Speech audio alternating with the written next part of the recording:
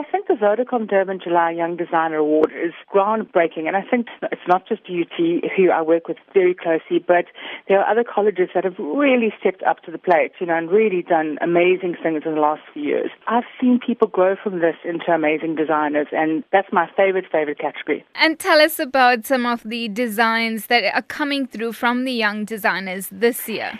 We interviewed 105 people trying to get into the top 25. So we saw a lot of amazing work with our young designers.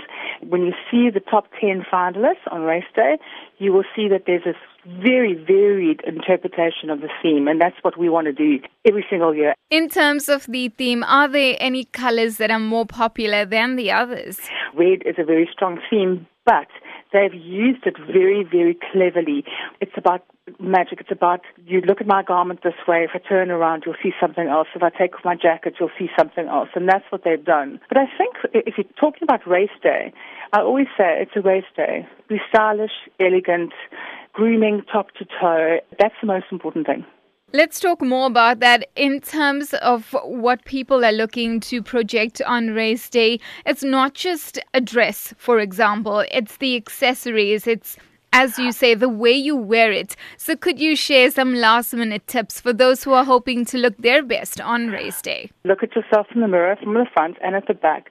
Race day is a great day to wear a hat or a fascinator.